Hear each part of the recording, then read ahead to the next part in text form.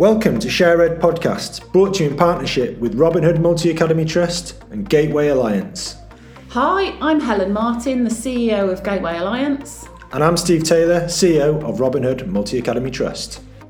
Today we're talking to Joe Purnell, School Improvement Lead from Robin Hood Multi-Academy Trust, about making great teaching tangible.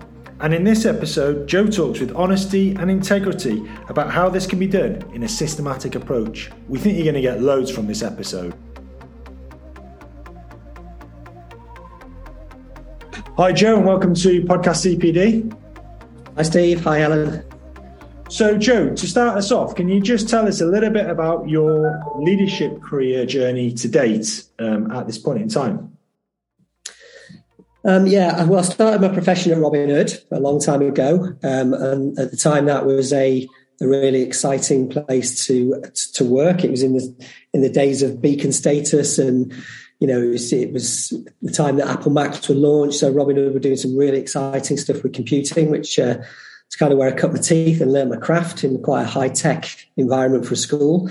I sort of went into subject leadership. Led science across the school and a variety of other subjects, and then became assistant head teacher. And then moving towards deputy headship, the school was doing a lot of outreach work with Birmingham, supporting schools that were struggling.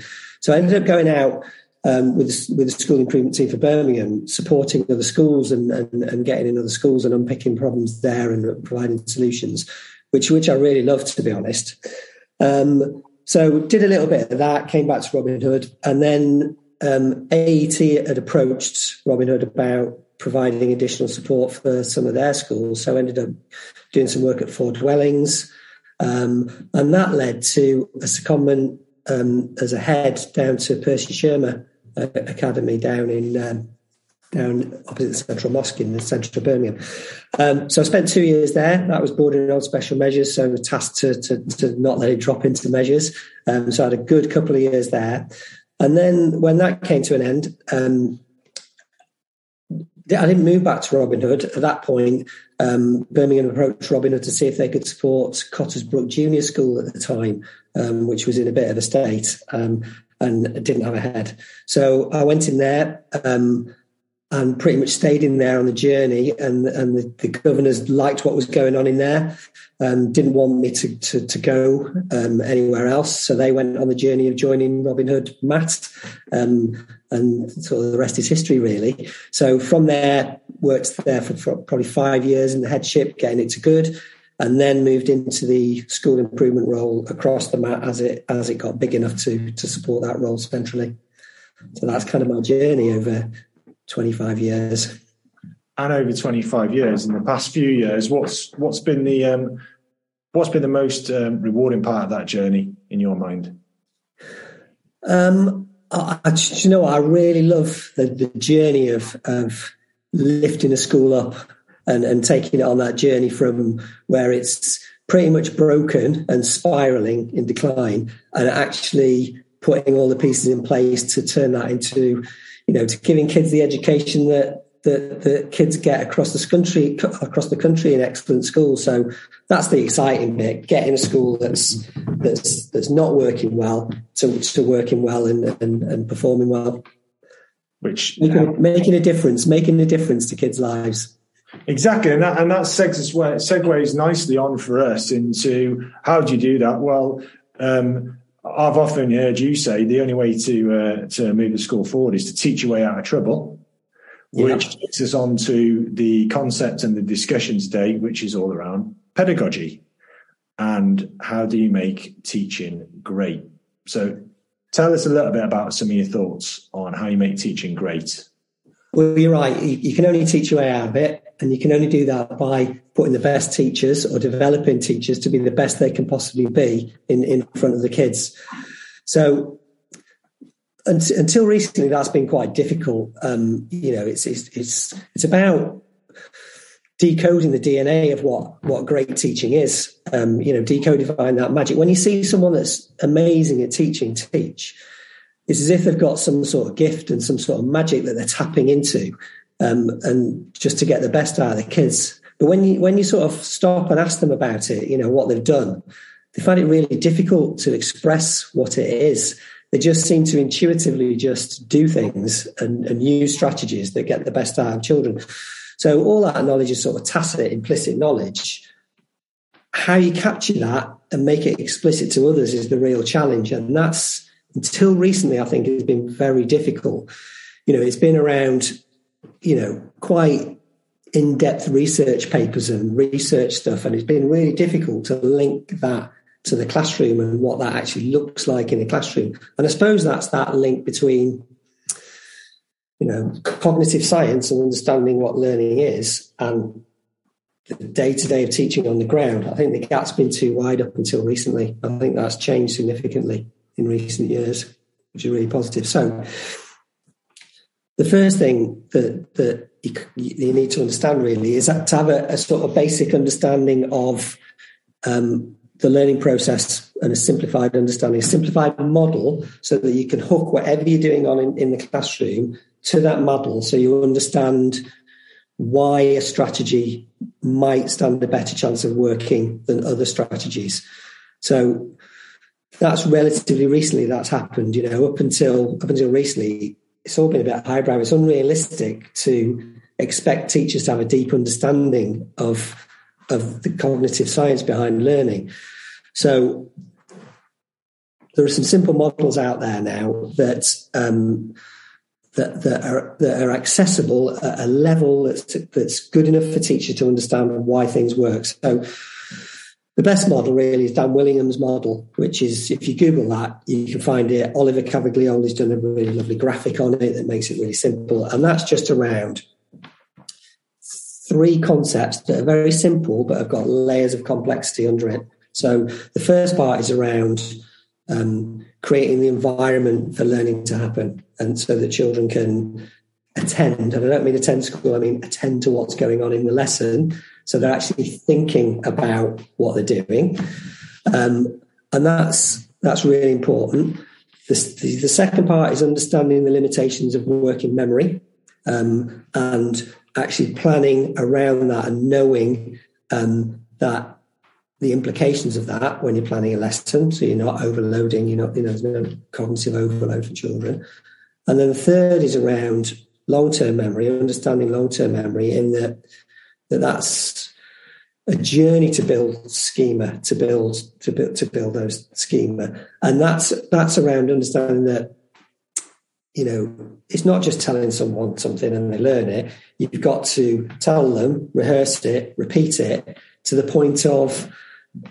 point where they can retrieve it easily into their working memory, and it's not clogging up their working memory. So it's about repetition. And when you say those things, some of the old school things that we used to do around chanting tables and going over and over your times tables, that is exactly that.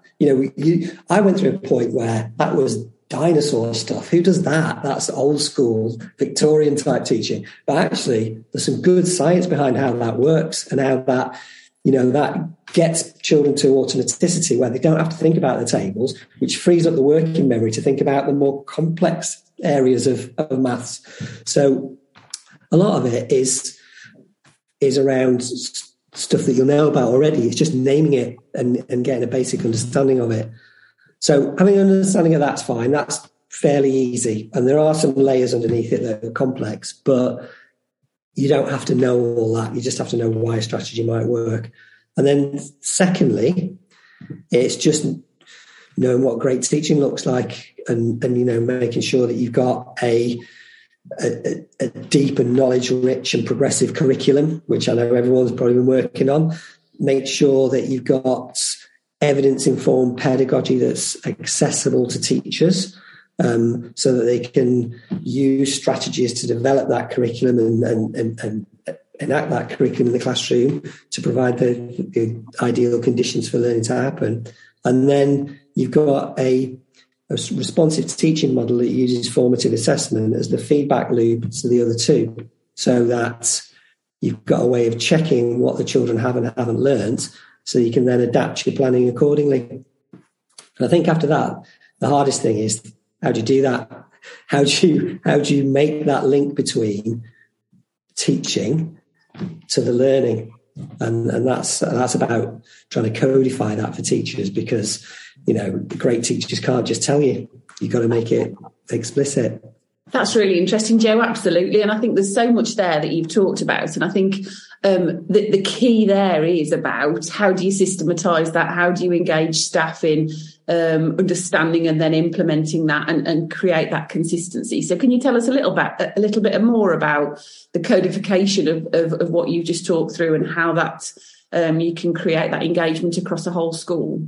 Yeah, I've probably made the other part sound quite complicated. It's really quite simple. It's a model for learning, and understanding how learning happens, and how you can create the best possible environment for that in the classroom, because learning's invisible. Yeah, you can't see it happen, and it's messy. It doesn't happen all the time when you want it to. So you just got to create the best possible environments for learning, and you need a learning model to be able to know what that looks like. And then the teaching side of it is having a strong progressive curriculum and formative assessments, feedback. The how part is the bit to link the two, and that's the pedagogy. And codifying that has been really difficult up until now. So what you need is, what we did is we looked at the evidence base and we designed a model of what effective teaching looks like, bearing in mind the learning process as well. So provide a model, and then what you've got to do is provide a toolkit of evidence-informed strategies to support that model. Now, the model that we've gone with is we've based it around Dan Willingham's learning model, Rosenshine's principles of instruction, and a diagram that I saw in a book called Make Every Lesson Count by Sean Allison and Andy Tharby, just to try and do a nice little infographic of these are the elements of what excellent teaching looks like.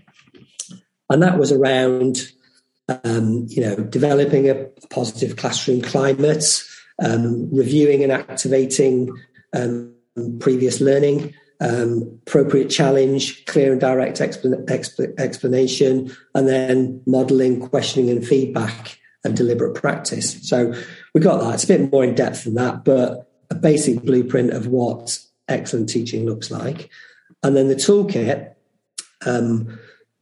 we've chosen to go with Tom Sherrington and Oliver Cabaglioli's teaching walkthroughs. And that was by chance for us, really, because as we were developing systems across school, that had been published. It doesn't mean you have to use that. You could use the Doug Lemov's Teach Like a Champion strategies. The thing about the walkthroughs, though, is that they link a strategy to the evidence base. So you can understand where the evidence base has come from, and they've done the donkey work and the legitimacy of all that evidence base. But you can also dig deeper into it if you want to understand it more. But those strategies, and we've used the walkthroughs because that is an amazingly simple toolkit, and they're all one-page strategies that walk you through the steps of how you would land that in the classroom. Now, the good thing about it is that it's not, all those strategies aren't the best for the context of your school, but you can flick through there and you can name strategies that you are already doing within the classroom. So it's great for bringing a common language across a school, or for us across multiple schools, for what great teaching looks like. So when we're having conversations about pedagogy now, which is great, everyone's using the same language, which is really powerful. So we've got a model, we've got a toolkit. Then it's just about landing those in schools and building systems to deliver those on the ground. So tell us a little bit about that then, because the walkthrough books are excellent, easily accessible. You can digest information in minutes. When you're looking at pushing that into school, some of the questions people are going to be asking straight away is that personalised to each individual member of staff, or is that as a school a target, or one of the strategies is pushed out whole school? What's your advice and guidance on that? Well, we have designing the vehicle to launch it is really important. We do it on a number of levels, really. We have, Firstly, we have a dedicated person in the schools. I know that, if you're in an individual school, you're bound to have someone that's responsible for pedagogy and teaching and learning. But across the map, we have a teaching and learning lead in each of our schools that really coordinates that and champions evidence-informed practice across the school. So they're responsible for all that sort of professional development. But every school that we've got has two systems, really. We have the developmental coaching model, which is around the leadership team having a view across the school of whole school strategies and identifying issues to be able to be solved and developed. And what that ends up doing is identifying possibly whole school strategies, possibly whole school, possibly phase targets, and possibly year groups that are not performing in the same way. So there's a way of identifying a problem, and then they might use one of the walkthrough strategies, if it's appropriate, to address that problem. So that might go out year group, phase, or whole school, and that will be driven that way. And that will go through, there'll be some professional development from the teaching and learning lead, and then the developmental coaching cycle will involve learning walks and drop-ins and really systems to make sure that those things are embedded into practice across the school. So that's one system. The other system we've got is we don't do performance management anymore. We've moved away from that because it didn't fit in with the way we were moving and looking forward to growing teachers. So we've gone with a professional growth model, which is based around the work of Chris Moyes, Growing Great Teachers, which you can Google that, some good stuff on that. And really what that does is provides a model for an individual's focus for professional development and deliberate practice. So that involves coaching conversations or, conversations between line managers and teachers around honest conversations around development areas, and really identifying an element of their practice that they want to move forwards on. And then from that, you'll identify a strategy that they're going to work on over a half-term period. Right.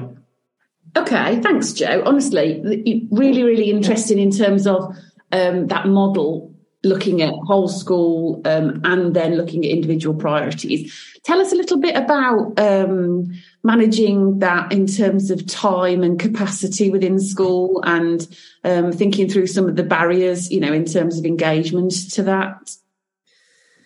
Yeah, it's difficult. I mean, no one's ever got time for anything, have they, in a school? Everyone's so busy. You've got to try and build it into the day-to-day. So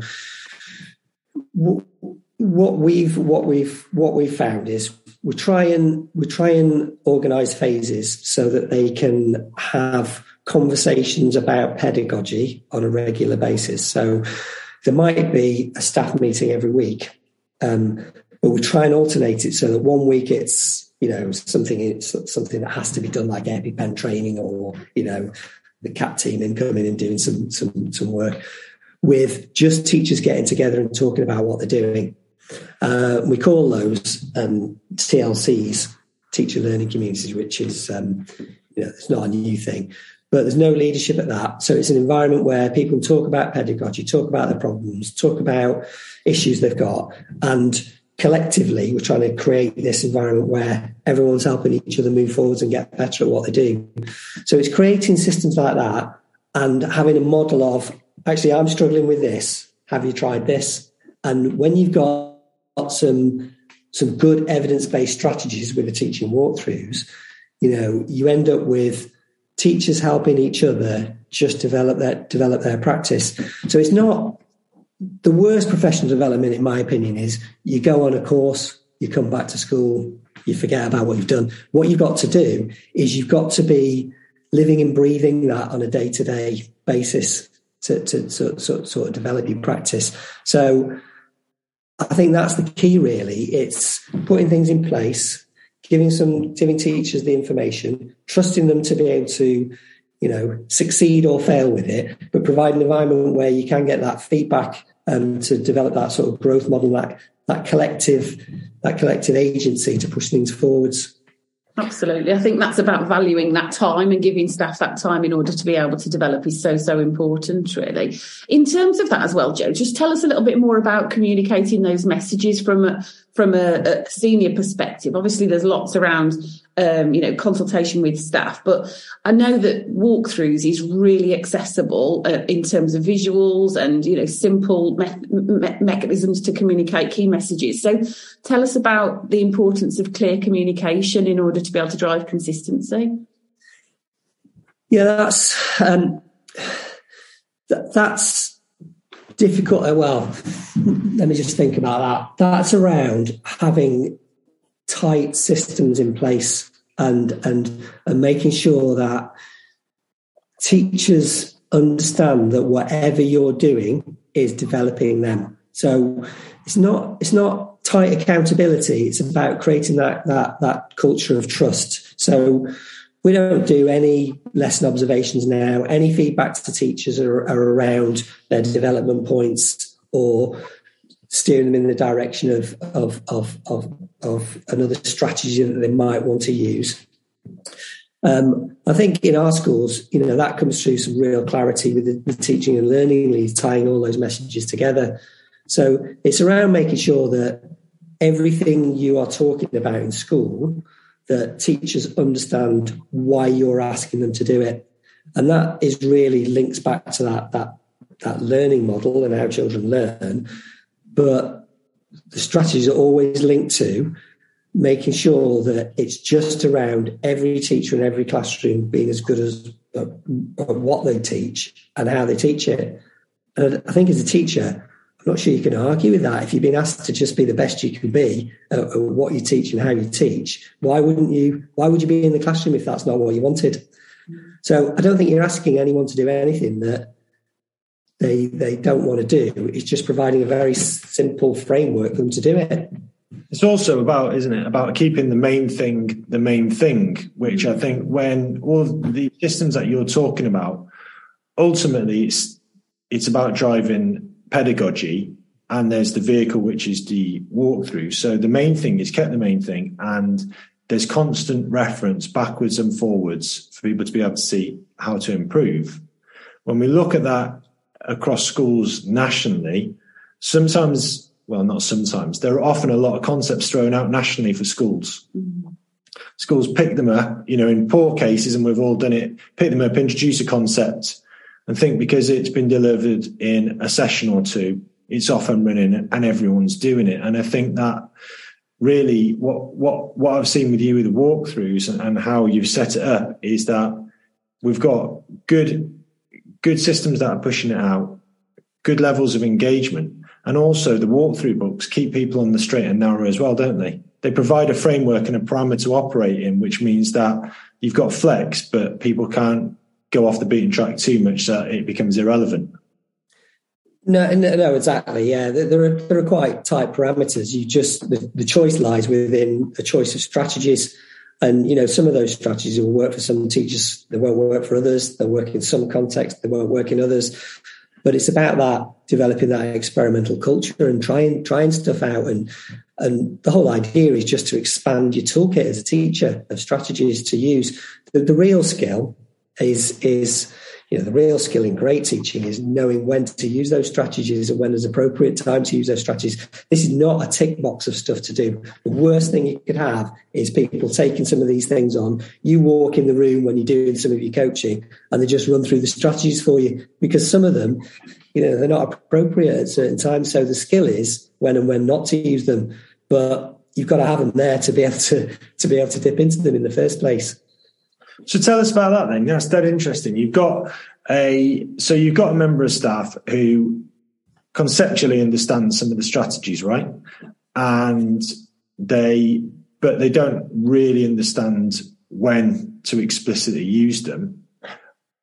What guidance do you give for moving someone on from conceptually understanding an idea to actually becoming a really effective teacher and selecting the correct strategy from the box to use at the right time? That's a harder thing to do. How would you guide people with that? I mean, that's where the professional growth stuff comes in, and the systems behind that, because the systems behind that is around choosing a strategy, and then you have your line manager acts as your coach to just pop in and see you teach that strategy and have a conversation. And it's not so much about expertise and the top-down thing. It's about working side by side. So you'd have someone that's got a better knowledge of pedagogy supporting someone with a lesser pedagogy, but having a professional conversation about it. So it might be that they are using it at an appropriate time. You'd have a conversation about it, and it wouldn't be a threat. It'd be about a conversation about when and when not to use that strategy. And that's a matter of time, isn't it? You know, when you're learning something, you make mistakes. It's about reflecting and having someone feedback in a positive way as to how to best use that strategy. So we do that. We also, we're also developing the use of iris technology in filming. So you've not got someone in the room, so you can film yourself, trialing those strategies and reflect yourself. But you can also sit side by side with the coach and look at that and see whether it is an appropriate use of it. So there's a number of things we do to try and take the pressure off teachers to be able to feel comfortable to try those strategies, but with a feedback loop that can talk about those things, whether it's the right or the wrong time to use it. And you only learn through making mistakes, don't you? Absolutely.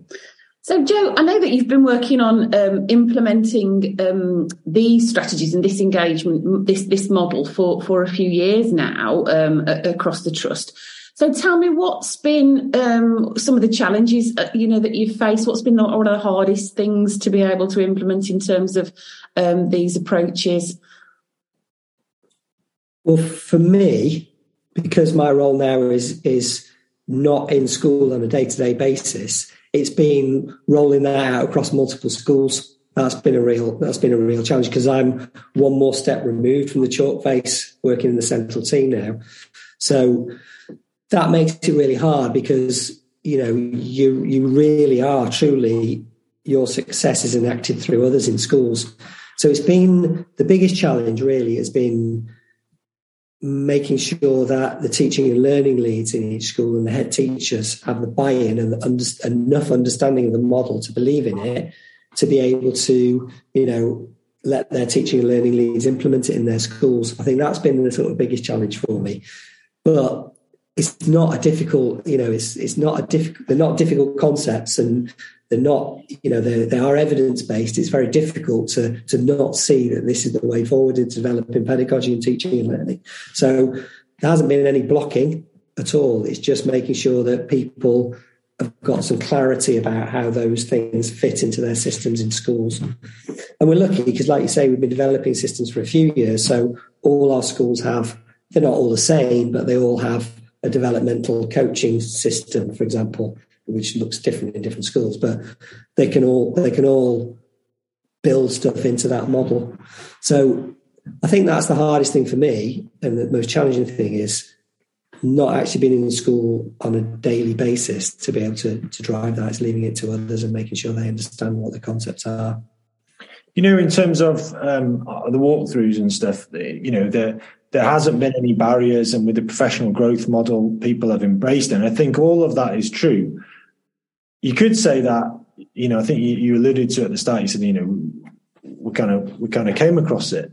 And I think that you're doing yourself a disservice, because I don't think we did come across it. I think actually you'd done a lot of background reading and you'd looked at a range of models, and just spend a little bit of time talking through, because there was an evolution journey there. There was a model that was introduced, the Curie route maps, which, to say that it bombed would be the understatement of the year, wouldn't it? Tell us a little bit about that, because that's the start of the journey, and now it's really great. But it's not by accident, because we had some real hard learning, didn't we? Embarrassing moments at times with the Curie route maps. Yeah. I suppose it started about 7 years ago, really, when maybe more than that, I really was trying to decode what great teaching looked like, and found it really hard. And although there's lots of evidence-based stuff out there, I found it really difficult to read. I found it really difficult to see how that looks in the classroom. So we looked at loads of stuff, and we came across the Curie stuff, which was, in principle, it was brilliant. They do they build a tube map. So you might look at a certain area of pedagogy like metacognition or something like that, and they'd build a tube map for you around. When you stopped at a station, it pointed you to a research paper that they'd selected as the best evidence for having impact in the classroom. Now, they were research papers. They're not easy to read. They're not easy to read for me. They're not easy to read for class teachers sometimes. And expecting a class teacher to read that and then understand it enough to have an impact in their classroom was just one step too far. So although all the evidence that was there was great, and the idea was that the journey built over time and it was meant to have an impact in the classroom, it was an epic fail for us because it was just unrealistic to think that teachers would read that stuff, understand it, and land it in their classrooms.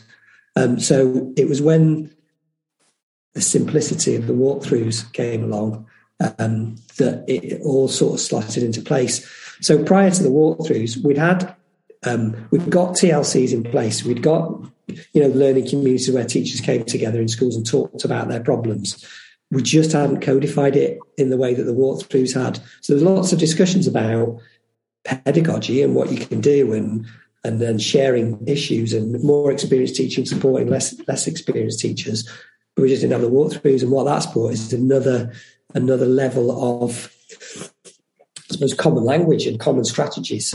And the beauty of those is, you flick through that first book of walkthroughs, and if you're a good teacher, you've got half those strategies already, and it's nice. I mean, even I've not been in the classroom for years, but even I flicked through that saying, did that, wish I could have a go at that. That sounds interesting. So it really puts it at your fingertips, and you can just look at them and think, yeah, I can have a go at that.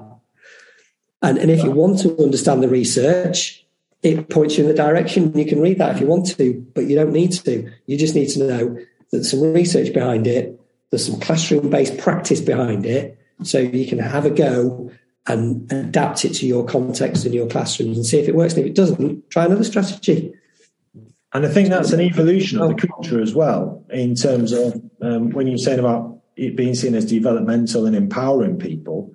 Because I remember when the Curie route maps went in, depending on the culture of the school, some staff in some of our schools were saying they didn't like the choice. They wanted to be told what to do.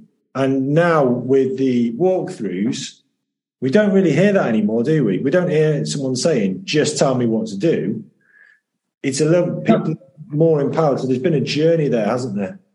Yeah, there has been a journey. There's still a little bit of that, but that's where the two systems comes in, because for some things we are telling you what to do. If there's a whole school priority, then there's a whole school priority, and that's the teacher being told that they've got to look at these strategies. But there's the professional growth where there is an element of choice. And because that is a replacement for the appraisal process, people have seen that in a really positive way. Look, we're not looking back and trying to prove what we've done.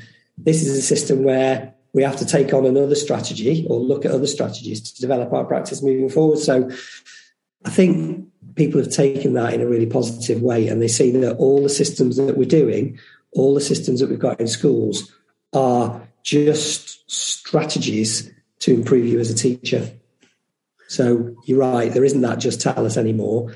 People are more and more interested. The best teachers have always been interested, haven't they? It's just trying to shift that balance so everyone's taking agency and taking responsibility for their own development. Joe, tell us what, how this is developing into the future. You've reflected a lot back on the journey to where you are and the way that you've implemented that and engaged staff. So what's your focus in terms of this, in terms of moving forward? What's next for you? Is it about embedding and creating that consistency and revisiting the concepts and supporting new staff to engage and understand? Or, where are you taking it next? What's your focus? Yeah, it's about, for me, it is about really embedding it.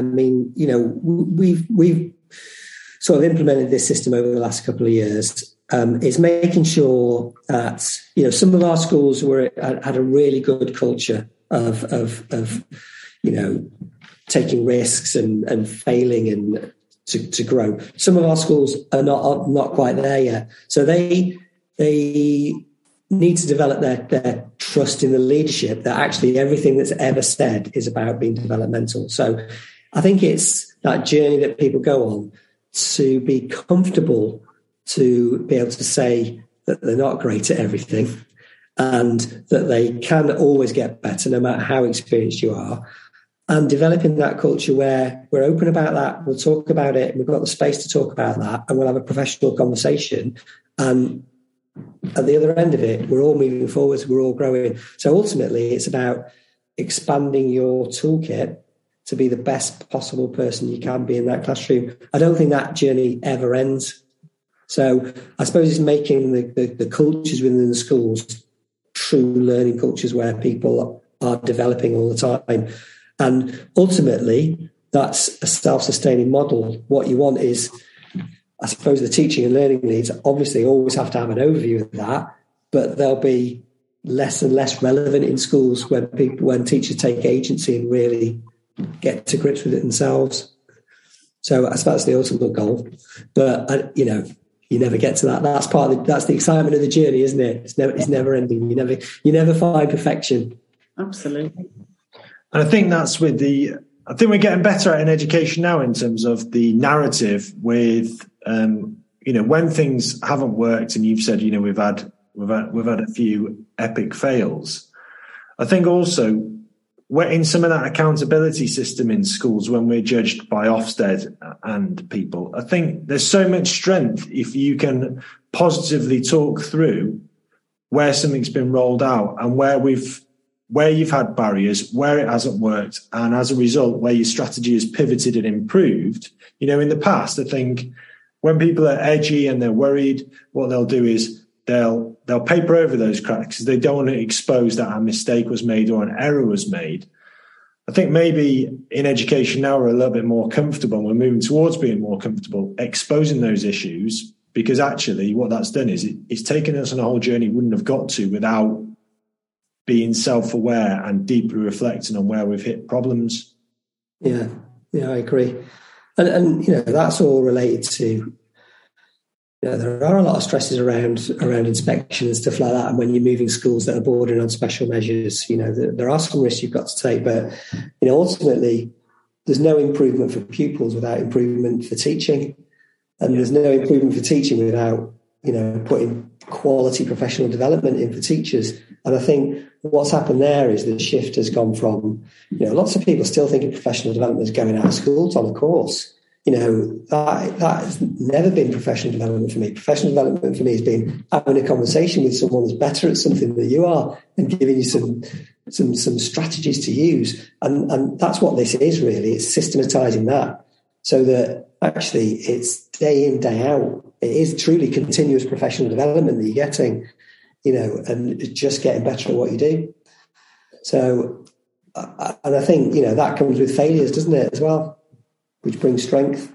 Just thinking about that as well, really, in terms of engaging externally as well. Do you see a value in that and talking to others? Obviously, there's huge numbers of schools and multi-academy trusts that are engaging with the walkthroughs at the moment. And, are there the opportunities to be looking outside of your group of schools and looking at what works well with others that are already engaging with the walkthroughs and learning from them as well? Definitely.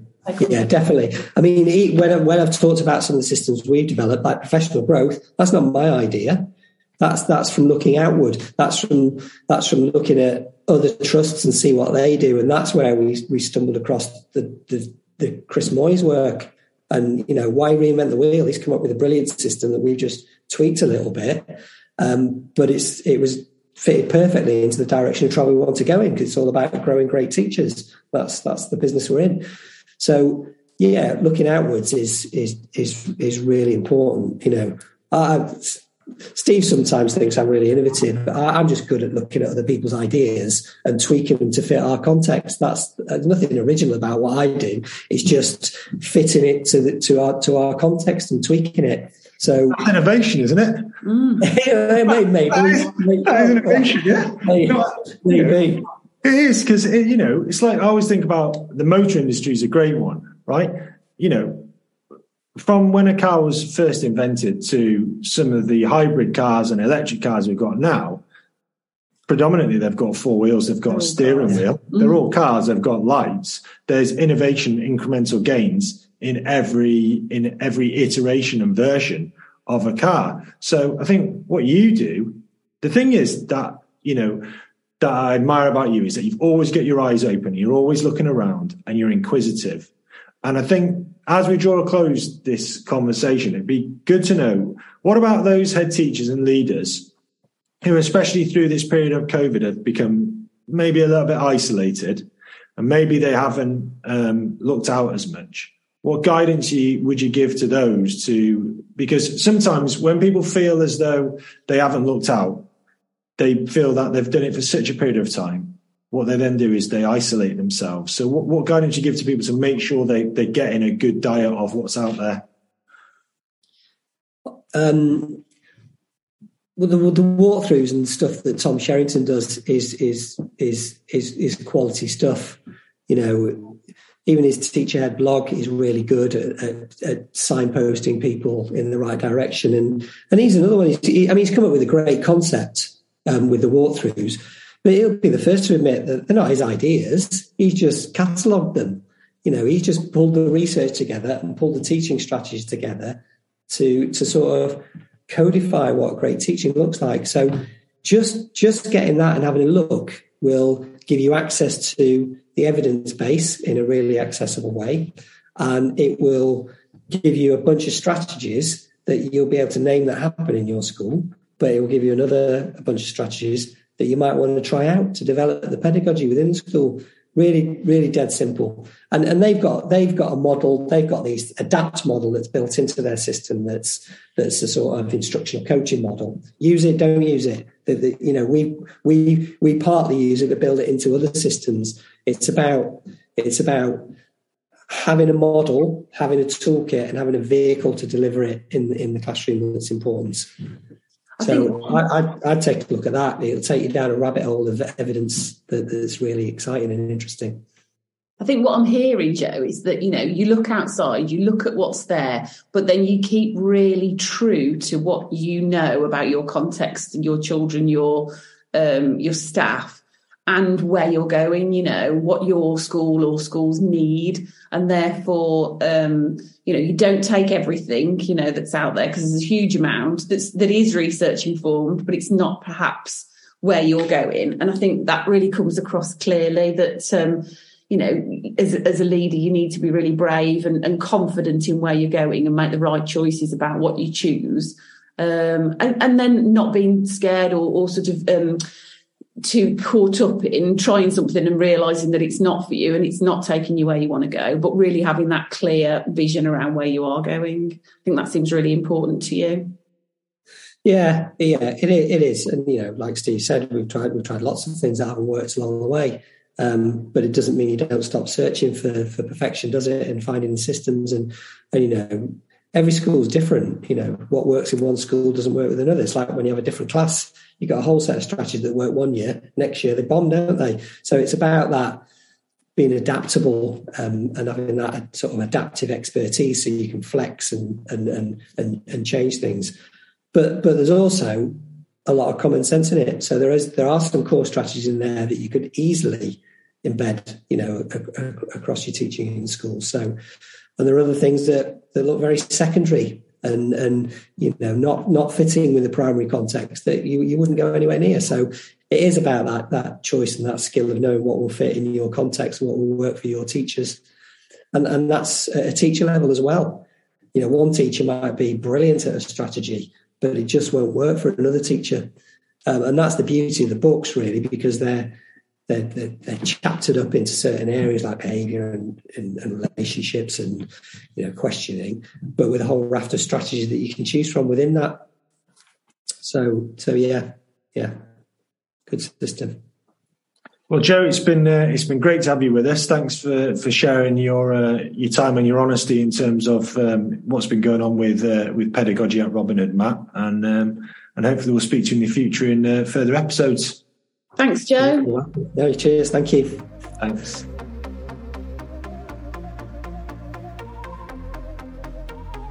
We hoped that you enjoyed the podcast today with Joe Pennell. As ever, this is a Robin Hood Multi-Academy Trust production in collaboration with Gateway Alliance. Until next time, catch you later.